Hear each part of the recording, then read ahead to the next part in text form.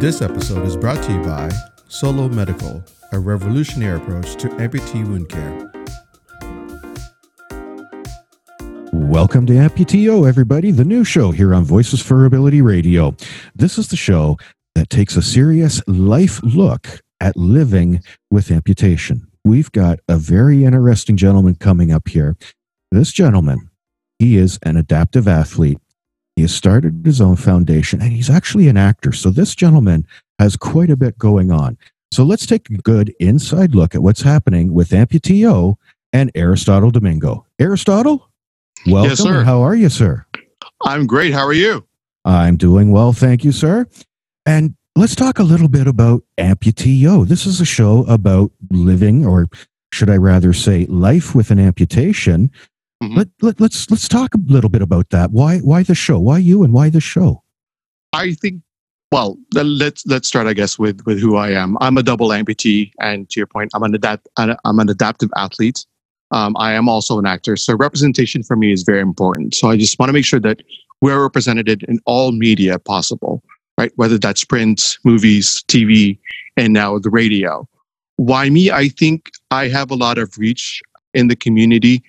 I know a lot about the community, being a member of the community also. And I think I have a lot to offer, not just the amputee community, but the disabled community also, and what it's like to live with an amputation.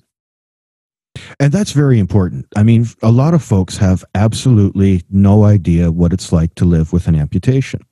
Being a former printer, I'm quite happy to say I still have all 10 fingers, but I have no idea what it's like.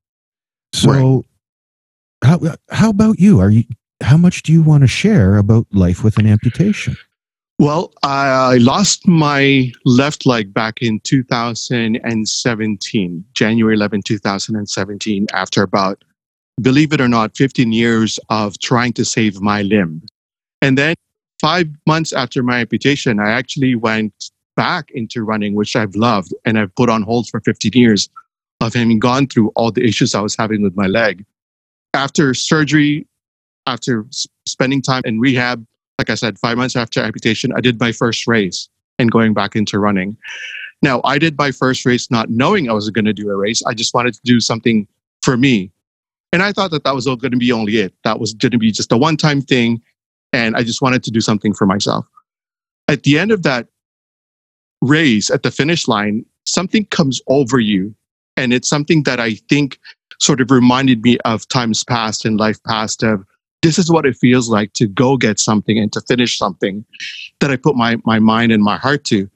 And I would say that the bug bit me at that point, in that I've now signed up for a race every month after that, running 5K races for the next year after that. Unfortunately, 2018 hit, late fall of 2018, and I started having issues with my right leg. And that resulted in my amputation in January 2019, 2 years exactly, almost to the date of my left below knee amputation, to making me a double amputee. Now, it took me longer to go back into running this time around. That actually took me 6 months to go back into running, but I did run actually July 1st, 2020, to celebrate going back into running, sort of saying that I'm back, and then I had been running ever since then as well. And I continued to run, and I continued to participate in virtual 5Ks. It's the way I zone out, and it's the way that I can sort of focus on myself and think clearly for myself and sort of get rid of all the negative things about my environment or whatever else that I'm going through. So running had been my sort of outlet since my amputation to just feel that I've accomplished something. So running is obviously your happy place then. It is. It is. It is. That's your place that you go to. You feel as one. But I need to recap this, because if running is your happy place, and let me see if I've got this right. Your first amputation was 2016. 2017. Yeah. And then in 2019 was the other amputation. Yeah. And within 6 months of the second amputation, you were running a race. Yes. That's a lot of resilience, my friend. That takes a lot to get to actually put forward and do.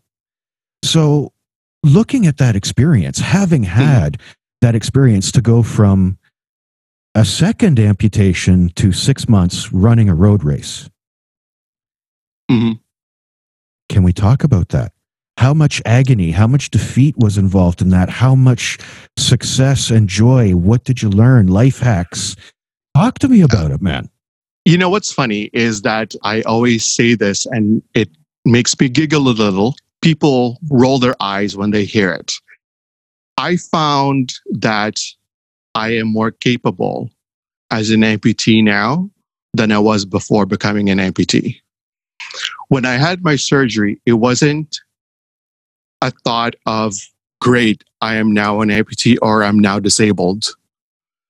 My day of amputation was a day of, I can finally move on with my life. So never once did I think that there's going to be agony. Yes, there's agony, but it was agony to win at life and win at everything. And that's why I always use running as a metaphor for everything that I do. I always hit that third K when you just can't do it anymore. And you're like, why am I doing this? Why am I doing this to myself? Your sweat pouring down your eyes.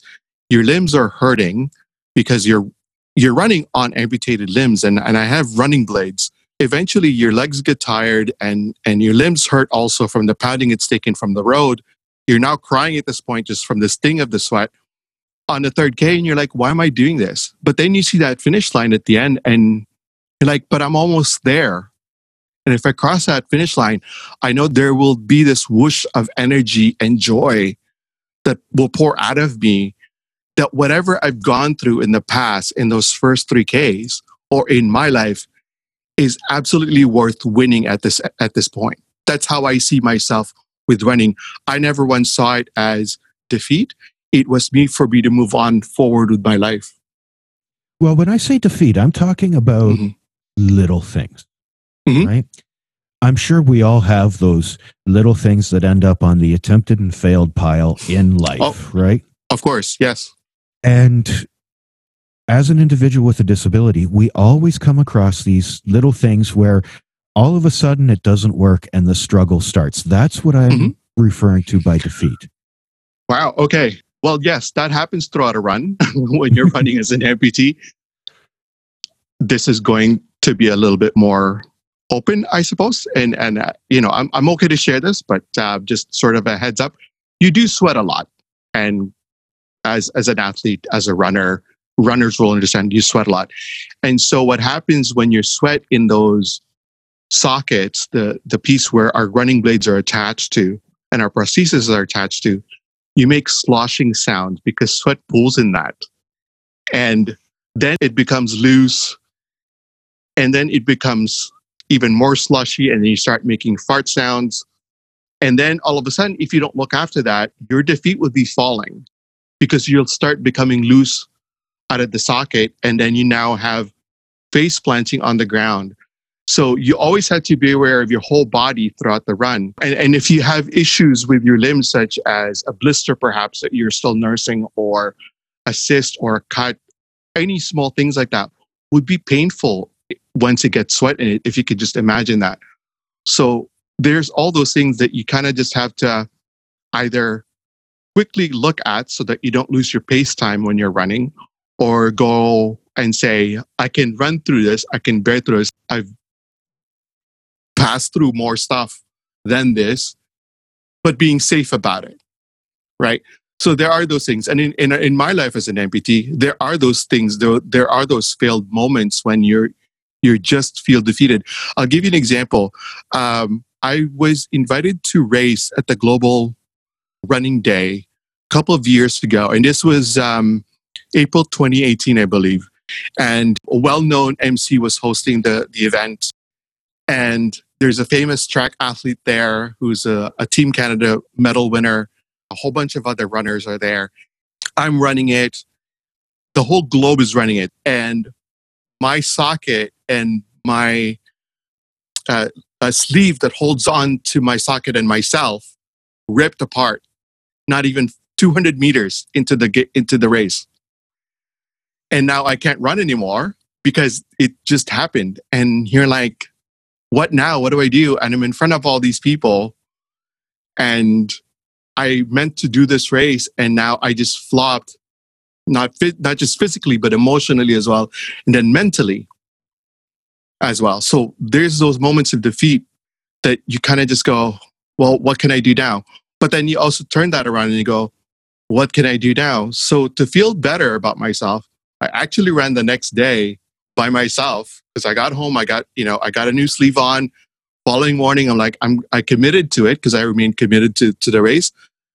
And I'm going to do this just for the principle of running that race. And you see, that's the stuff that I'm really talking about, that resilience, to know that equipment failure took you out of a moment that meant a lot to you. And to be able to just go back and do it because you committed to doing it. This is what I'm doing, and you did it. And it's stuff like that, right? That's the kind of thing that keeps everyone going. Those are the types of things that we all need to look forward to. Right? No, absolutely. So, I mean, that's just an incredible story. And I really think it brings it to, or rather, it brings to light, should we say, looking at something like what you mentioned with quality of life. Can we talk a bit about quality of life with versus without? Sure, absolutely. What were you looking at? What did the doctor say was in front of you? I don't think they knew exactly what was in front of me, or I knew exactly what was in front of me, because I actually made the decision to have the amputation. I was seeing my doctor and he said, yep, you have another bone infection. What do you want to do? Because at this point, this has been 15 years of going back and forth in hospitals, surgeries, antibiotics, and being on pain meds 24 hours a day because I'm constantly in pain. So when I looked at him and I said, I want it gone, I think it shocked him because it's like, why are you asking for this limb to be gone when we've worked so hard to save it? And it's hard to live without a limb because that is their training. That is what they need to say to you is they want to save the limb. That's how it works in Canada and the United States, is that they want to save and preserve the limb as much as possible. But for me, I've spent 15 years of trying to have a quality of life. I was overweight at the time. I was just basically on the couch, between couch, work, hospitals every now and then for surgeries. And then that same routine of almost nothingness. And then you get tired of that. So to me, that was when I still have my limb and live with my limb. So on the day of the amputation, actually, they thought they weren't going to do the surgery that day either because I had a fever that day, the morning of surgery. They said, we can't do the surgery today. You have a fever. It's dangerous for you to go into surgery with a fever. And I remember saying to the anesthesiologist, you have to take it off today. Please, you have to take it off today. So I'm almost begging to have a quality of life at that point. I didn't know what my life was going to be like after my amputation, but all I wanted was the pain to be gone, the pain that I was feeling to be gone. And I knew that if that amputation happened, that the pain would be gone. Because if I can get rid of the pain now, then I can live today and make the best of my today instead of, well, by the book says amputees don't have a good quality of life. Meanwhile, after becoming an amputee, I have lost weight. I'm more fit than I've ever been. And I'm actually an actual athlete again. And I can call myself an athlete and I get referred to as an athlete. So to me, having the legs, if you will, was more debilitating and was not really a better quality of life. In my case, without the limbs is my better quality of life. And so that's why I say I felt more disabled when I had my limbs than without. So you're looking at it, for lack of a better term, as more of a holistic approach. The overall, how does your body feel? How's your mind feel? How's your person, as it were, with everything coming together? And that was really a huge part, I would say, in you making that decision. Yes, absolutely. I think I'm lucky in that I had the opportunity to reflect on the last 15 years of my life and think back and say, or ask myself, is this really how you want to live the next 5, 10, 15, 20, or whatever years you have left in this world. And when I made that decision, whatever that's a holistic approach to making that decision, was that all I knew for myself was that no, I didn't want to live the next 10, 15 years of my life this way. I don't know what post amputation surgery would be like. I don't know what it's like to be a below knee amputee, but I'm willing to take that risk and I'm willing to take that chance because whatever the last 15 years was not something I wanted for myself. Now, unfortunately, not all of us are provided with that time to reflect on losing a limb. A lot of times, limb loss is caused by trauma or other medical issues where they need to have the amputation or the surgery right away in order to save your life. And so those folks, they now have a different step and a different process in the way that they deal with their limb loss, that they have to go through the grieving process of that limb loss. Aristotle, I hope I'm not getting too deep on you, dinging you too much with the show here, but it's really interesting learning who you are. And you mentioned peer support. You've mentioned it a few times. And I can understand peer support being very, very deep in the amputee community. But when it comes to a show like AmpuTO, is that part of your peer support program or your plan? Do the two intersect? How do they work together? Absolutely. I think this is one of the interests that I have with the show and actually being able to share the AmpuTO show with the wider audience, if you will. Because of the limited resources that we have available in Canada, and not only the limited resources, but also how scattered the amputees are across Canada, this way I can share more resources to more people across the country.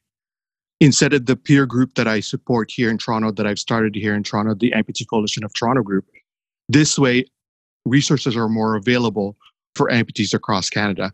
Resources are one of the hardest things to look for, and we recognize that in the amputee community here in Canada. So what I'd like to bring with the AmpuTO show is share, self-care and amputee life hacks that we've talked about before.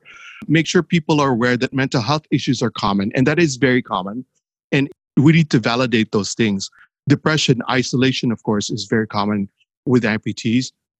There's a lot of health issues and body image issues, sexuality even.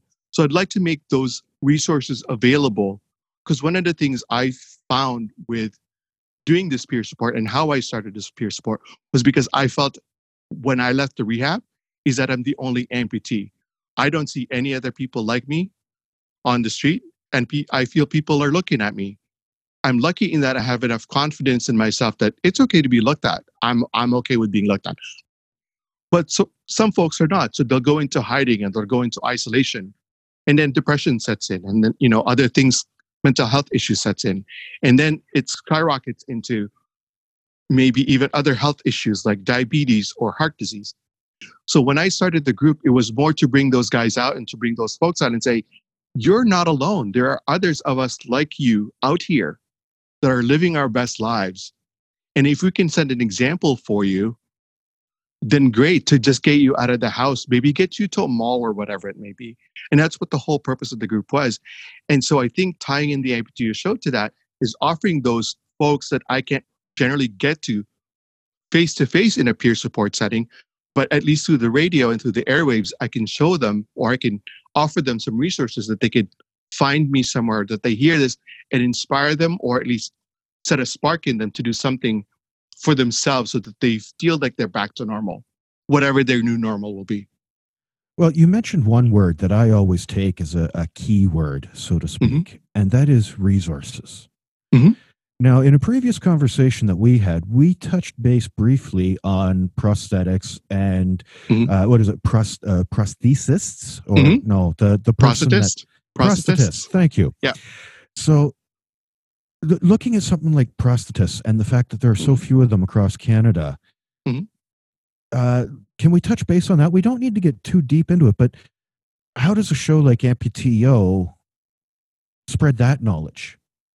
Going back to the resources word, we have a culture where patient is lower in the totem pole, if you will, and clinicians and doctors and everybody else is at the top of the totem pole. Clinicians, meaning doctors, nurses, everybody else in your medical care, including prosthetists, are up on the totem pole. And a lot of times, because resources are not available to you, you don't tend to question a lot of the things that's being said to you. In the prosthetist-patient relationship, when the prosthetist says to a patient or to an amputee, says, you're going to get this because I think it's the best for you. Because our culture already programmed us to, yep, I have to accept that because that person is learned and that person's knowledgeable of what they're talking about. I'll accept it. Meanwhile, we don't know, or we don't know any different, that when we get that, it's like, well, it's not working. And then you build frustration, right? You're frustrated with your prosthetics because it's not fitting well. You're getting blisters. Why is this not working? Is it me? So then you start questioning yourself because we have that mindset that, yep, I was told this is the one that works for me. It's me that can't work with this material, or it's me that can't work with this prosthesis. So what I hope this show will do is allow people to advocate for themselves and question, hey, even if, I'm not saying that I know it all or the show will tell them all, but if they can at least say, hey, I heard that this setup of prosthetics works for this particular patient. Can that work for me?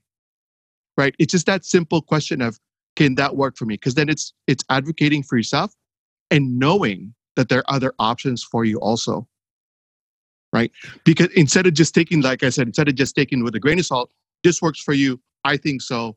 There you go. Go home with it. And then the patient kind of goes, I was told that this works for me and it's not working. Then you just develop into a down spiral of, it's me. You're making a very important point there. At least I feel very important because, as you mentioned, a lot of doctors and clinicians were trained to accept them. These people are learned, and this is what they do. That pay attention to them, right? But as clinicians, as scientists, they have to play the numbers game. This works on 80% of the people, so we're going to start here. Correct. So is it a matter of just having the conversation with the doctor? Absolutely. Because quite often that can come down to personality as well. Yep. I don't know about you, but I've had at least one doctor that went, I'm your doctor. If you're not listening to me, what's the point? And I'm thinking on the flip side of that coin, yes, you're my doctor, but I'm the patient. If you're not listening to me, what's the point? Correct. So where do we go from there? Advocating for yourself is knowing about who you are. To your example, if the doctor says to you, if you're not going to listen to me, then what's the point? You also know yourself. You have to give yourself an opportunity to ask questions. And if you cannot have that relationship with your doctor, then what kind of medical care, not even medical care, what kind of care is that? Right? Because you would question a friend who's telling you, I think you should do this. But you have every right to say to your friend, well, I didn't ask for your advice. True. Why can't you say that to a doctor? That's very true. But it's also very hard to be able to fight against doctors. Once again, their learned position with, the exalted people on earth kind of thing. I understand that. But I have to say, we also had to be invested ourselves in our care. And being invested in yourself, in your care, means questioning and asking questions. And if you're not comfortable with that doctor, I know there's doctor shortages in Canada, but is it really worth it to not feel well emotionally by having just that conversation with your doctor? Right? Because I'm sure there's a bit of, why am I questioning that doctor? Like, to your point, right? So then that plays in our psyche, in our mind. And then you start self-doubting yourself. And is that really healthy for you? It is not, because you're starting that spiral right there, right? Absolutely. So then you lay awake at night and you think about it and you go, I should really have asked that doctor this. So then is that relationship worth it? Or is it worth it to look for another doctor and say, I need to have a conversation with my doctor where the doctor sees me not only as a number, but also as a person and as a patient. Patient care and patient-centric care is becoming more of a trend now in healthcare. And people should really be aware that the doctors are there to look after you, but you also have to look after yourself. You have to be invested in the care for you because only you know you. They can make recommendations, to your point, being learned and being knowledgeable in the standards of care. Absolutely. I'm not taking that away from them. But you as a patient have to be invested in taking care of you. That's a very important point. Thank you for bringing that one up, Aristotle. No worries. Now, if we were to talk a little bit more about doctors, though, and just kind of look at the number of doctors or specialists even that are involved with caring for yourself as an amputee, right? So, I mean, I'm sure you have your GP, your general practitioner, the body mechanic of all kinds. Yeah. But how big a role does that person play? Are they the chess master that moves you to everyone else? Does everyone do all the specialists move you to your GP? How does all that work? It's actually very funny. My GP has always been, if I go back to the totem pole, and I'm pretty sure he's going to hate me for it, he's actually at the very bottom of my totem pole of care. Okay. My physiatrist, it's at the very top of that totem pole because my physiatrist dictates that physiatrist understands my body mechanics and the engineering of my body as an amputee. So that physiatrist will dictate my physiotherapy, my occupational therapy, how my body works with my prosthesis. And so she'll be able to figure out what the prosthesis problems may be and make recommendations to the prosthetist. And then my prosthetist is next in line because he makes my whole body function with my prosthesis. So if I have any back issues, then he'll look at it and go, okay, it's an alignment issue or your gait. Then he goes back to my prosthetist or my physiatrist saying, yep, it's his gait. Let's work on that with your physiotherapist and your occupational therapist and everybody else under the sun. So almost like physiatrist, prosthetist, physiotherapist, occupational therapist, maybe my surgeon if I have an issue, but really it's GP at the very bottom, and then maybe my surgeon, like I said, if I have any issue. But my GP looks after if I have a cold or a cough, like your general care, my blood pressure, my cholesterol, all of those. But for everything else for my care, my physiatrist is at the top of that care as an amputee. So it's really a whole different setup for healthcare than the average person would be used to, really. Oh, yeah. Yeah. Absolutely. No, it's interesting, though. But let's talk about you as an adaptive athlete. Yeah. What does the term adaptive athlete actually mean? We are an athlete. Adaptive means that we have just adapted the sport to fit us. Adapted the sport to fit you. Absolutely. Okay, so just going out on a limb here. Yep. You said you have exactly. Going out on a limb. Well, this is going to be a big one. So, all right. But you mentioned your running blades. Yep.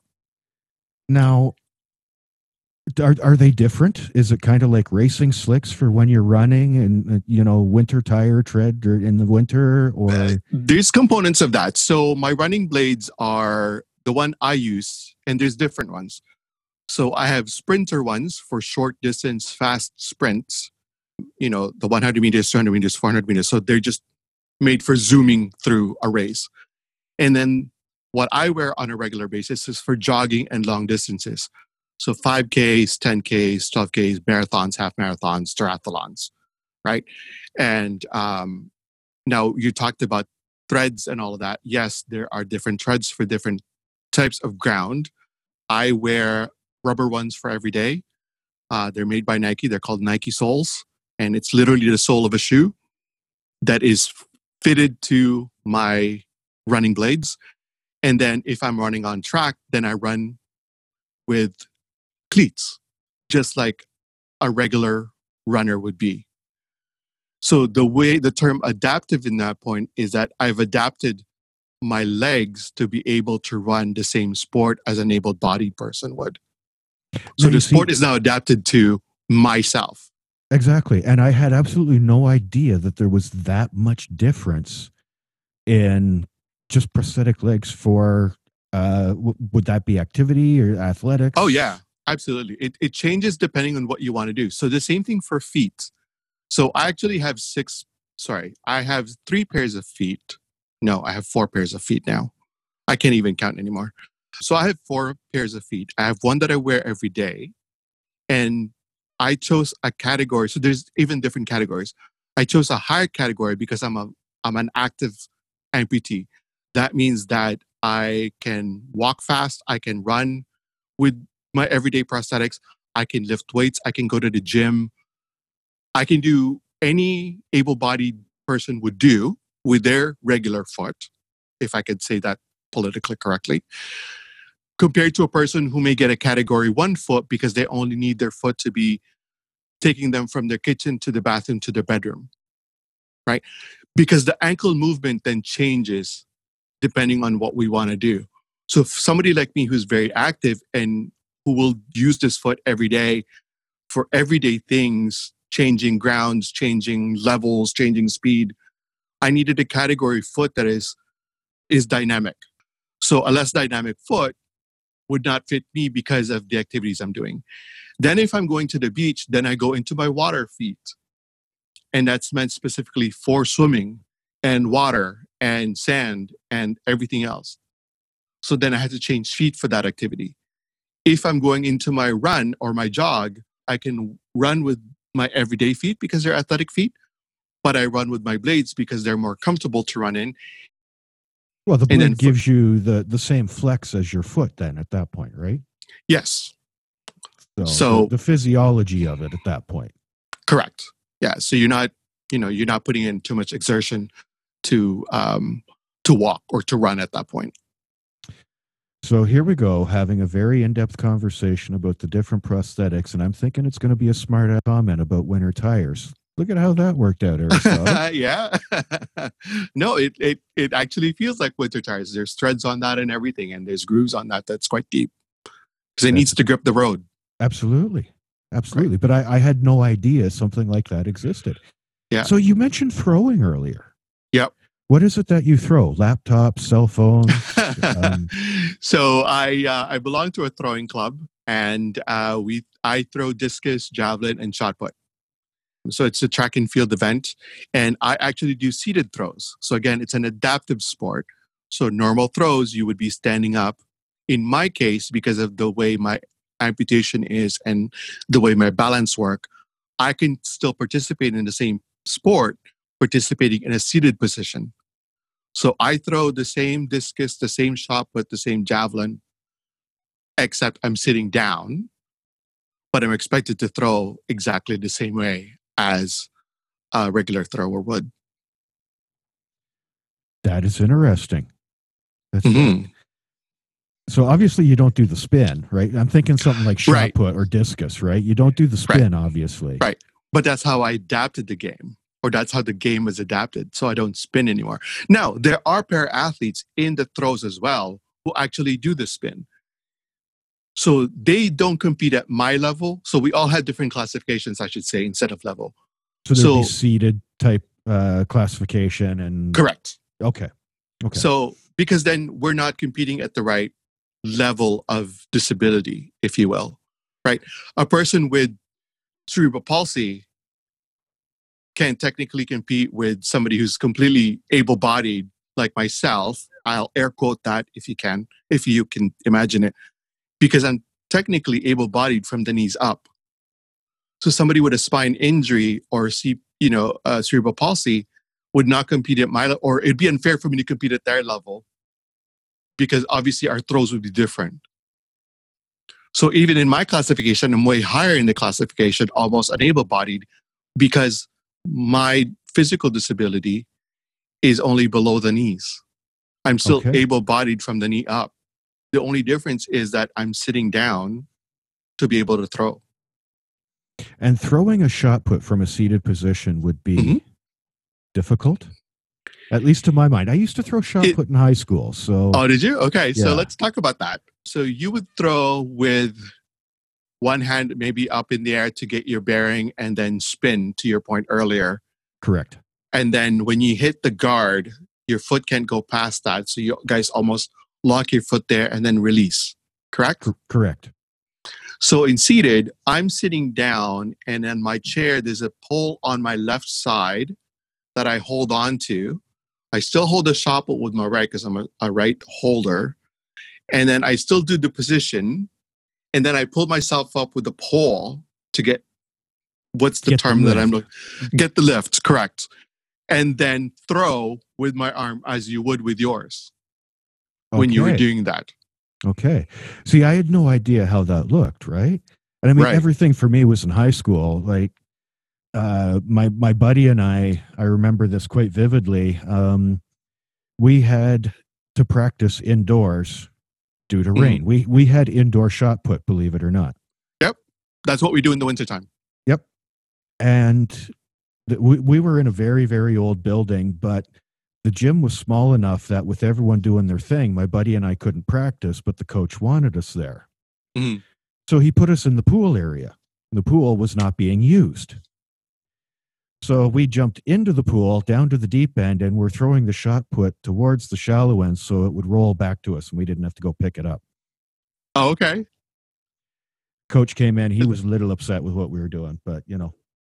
Did you break any towels in the pool, or? No. I don't know what your shot put, your indoor ones are like, but these were great big rubber coated suckers. Yeah. So those are the same one. Yeah. They bounced quite well. Yeah. But yeah, no, we stood in the deep end throwing to the shallow end so the put would roll back to us. Yeah, no, it's the same idea. It's just that I'm sitting down and I'm using my arm to give myself sort of that, first burst of energy to be able to throw the shot put from my right hand. Now that's interesting. That's interesting stuff. What I would really like to touch base with you on, though, is some of the nuts and bolts, the particulars about the things that you yourself run into that the average person probably doesn't think about. Voices for Ability was started as a way to get information out to people. So when you look at any individual and their disability, everyone's unique and has their own story, how they got there, things of that nature. But when it comes to an amputation, a brain injury, spinal cord injury, CP, anything, pick your disability and go from across the country, Halifax to Vancouver, they don't treat them any differently. But the services, the people that deliver those services, they are different everywhere we go. So being able to have the open forum, the conversation about certain things that just don't get asked is really what Voices for Ability is about. It's the information for the everyday person to listen and say, oh, that worked for someone else. Oh, that didn't work for so-and-so. Oh, I can get help here. So as an amputee, what are some of the things you come across? What is some of the information that folks absolutely need to know? Thinking about that, it's the everyday things, literally everyday things that we go through as a person, not just a person with a disability, but everything that we go through as a person. I think I touched on it earlier with amputee self-care and health and amputee life hacks. And we do say that term a lot. And what I mean by that is just the little things such as shaving, for example. Me being a man, you can imagine being a hairy guy. I might say, the hair on my limb is really bothering me with having to wear these prostheses. Should I shave them? Those are the things that are kind of questions that some amputees don't get to ask their clinicians, or they're afraid to ask clinicians. What I hope the show will show them is that, these things I picked up on the show saying, don't shave my legs because now my limb is exposed to further infections, or I'm now bound to get hair follicles infection or ingrown hair, for example. That's something that they picked up from the show. A lot of the things that I'm looking to share in the show are those things in amputee life hacks, and things that happen to us every day that we don't think about, or that when we think about them, we may be in bed and go, oh, but I heard this on the show, and now I can ask somebody about it, or I can ask my clinician about it. Okay, so let's touch on something briefly, just really quickly here. Mhm. Maintenance for your blades. Yep. So the average person that drives their car, lube, oil, and filter every 5,000, or I guess it's 10,000 now with synthetic oils and things of that nature. You've got to do stuff to keep things running. Absolutely. What's maintenance like for your blades or your legs? Maintenance from blades is very little. I just have to make sure that they're clean. There's no mud on them. There's dust on, they're regularly dusted and washed every now and then. We watch out for cracks, obviously, because I'm running on the road. So pebbles may have gotten onto the material and created a crack. And because they're carbon fiber, it will easily break that way if you let the crack kind of continue. Other maintenance parts from myself for prosthetics, the other prosthetic pieces, for example, believe it or not, WD-40 is my friend. And I always joke about that because I sometimes post in social media about maintenance time, and I have my WD-40 out and some tools out because I am either, fixing a squeaky wheel, if you will, or a squeaky knot and bolt that may have come loose or have gotten rusted because I also swim with my prosthetics. So those little things is like, you wouldn't think a WD-40 would be useful to someone's body, but it is for me, right? A hardware store is more my friend than a drugstore would be for my body parts at this point. Right? I'm like Tin Man. That's an interesting concept. I'm going to Home Depot, got to get some stuff, Right. And that's just to make sure you get home kind of thing. Absolutely. I'll give you a short story about Home Depot. I was actually due for a race at 4 p.m. and my friend and I went to lunch, and I noticed something wrong with my prosthetic going, it's clicking and it's loose. And I looked down, I'm going, oh my gosh, I have lost a bolt from where we went to lunch and on the way to the race. And this happened in London, England. And I have a race in 20 minutes. We went to a hardware store in the middle of London to find a bolt that would fit my prosthetic. And again, we found it at a hardware store. And the joke that she said to me was, I have never known a hardware store exist in the middle of London until you came to look for one. Right? Well, the thing that gets me when you talk about that, you're in London, England, looking for a bolt. And I'm thinking, wait a minute, you're a North American boy.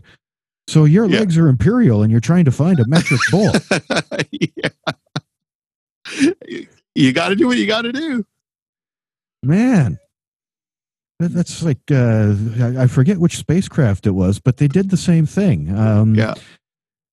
Built all the software in the States, built the rockets in the UK, and when they lit the cans, this thing just disappeared because of the difference between foot-pounds and metric newtons. Right.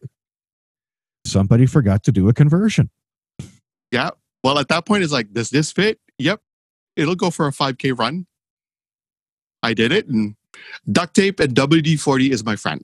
We'll just leave it at that. I always carry a screwdriver with me, WD-40, an Allen key, and duct tape.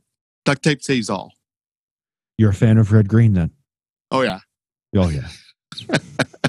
I'm a card-carrying member. Well, Aristotle, you know what?